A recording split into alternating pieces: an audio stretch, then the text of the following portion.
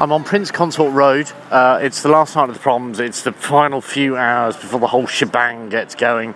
And people with guitars and bottles of wine, people sort of lounging around with their flags, reading books. It's all quite relaxed. Actually, got to say, it's all a little bit weird. I've seen this before. It's not a total surprise, but there is a certain sort of weirdness about it when you see lots of people sitting on a pavement. I don't know, really, of anything else where significant numbers of members of the public feel compelled to stand or sit on a pavement waiting to attend a thing. Anyway, that's not the reason for all of this. The reason for this is because I was talking to a lovely prommer by the name of Chris Keating, who I know solely because of Twitter. I know him solely because of social media. Met him for the first time this afternoon. He seemed lovely, which I suspected he was anyway. And he asked me a very pertinent question, which I didn't really anticipate anybody would ask me. And I noticed that I couldn't really answer it very well. That's why I'm doing the answer now. And the question was, what was your involvement in the proms? How are you connected to the proms? Is it official? Is it unofficial? Do you work for the BBC when you do stuff for the proms? Do you not? But what's the setup?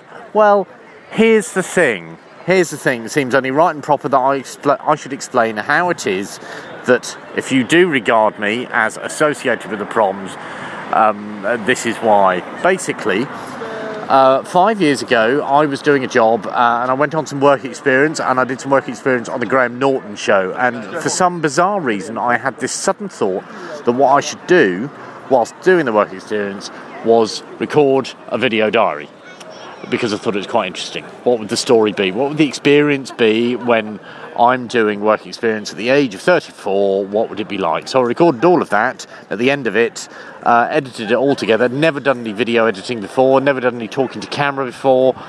Did all of it, edited it together, and then published it. And then lovely people at BBC Two, a friend of mine who works on the BBC Two website, said, "Oh, that looks good. We'll put that on the website." Ooh. And because of that, I suddenly thought, no, hang on, maybe you could do some other things about the proms, some sort of like video-related things about the proms. So I ended up going to the proms office and speaking to somebody called Justin Spooner. He was the interactive editor then, and a whole team of people: Roger Philbrick, Gregory Stevens, Andrew Downs. There was a lawyer there as well. And Kate Finch from the marketing office. But basically spoke to them and said, I've got these ideas for these videos, and I'll put them on my YouTube channel. I'll make them, and you can promote them. How about that? And you don't have to pay me. You don't have to pay me. That was my mistake. You don't have to pay me. I'll just make them for the love of making them. And the reason I wanted to make them was because I wanted to get a job in radio. There's the confession. I wanted to get a job in radio, so I thought, if I keep making all of this stuff, if I keep making it, and if I keep doing it, then eventually somebody will say, oh, he's good, isn't he? Let's have him. And then when I sort of slowly began to realise that after possibly year 3 of doing the same thing, that a job in radio was probably out of my reach, I figured, well, it's all right, I'll work on the web. I'll do stuff about the proms on the web. I'll continue to blog. I can continue to exploit social media and use the likes of Twitter and Facebook to get people enthused about the BBC proms, and I'll do that. And then maybe eventually somebody will say, you know what? Oh, he's in. We just can't do without him. We'll have him. Let's have him. At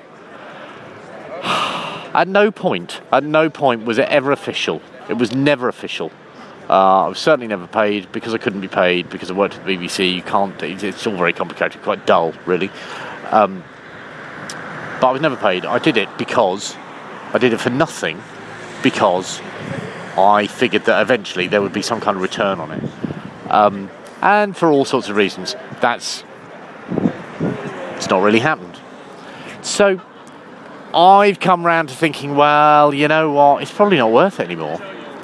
It's probably not worth it. And obviously the proms doesn't need me. because everybody loves music, and if you could see the number of people here today, clearly they're not here because they watched the video that John Jacob made. They're here because they love the Proms, and that truly is a lovely thing, because I understand exactly what their enthusiasm is for this particular music festival, and that makes me feel quite warm and fluffy. So that's the explanation. That's why I've done it, and it has to be said that when the Proms is over, the really lovely thing is that I'm going to carry on doing what I've been doing anyway, but just about other stuff, and I rather like that. I really do.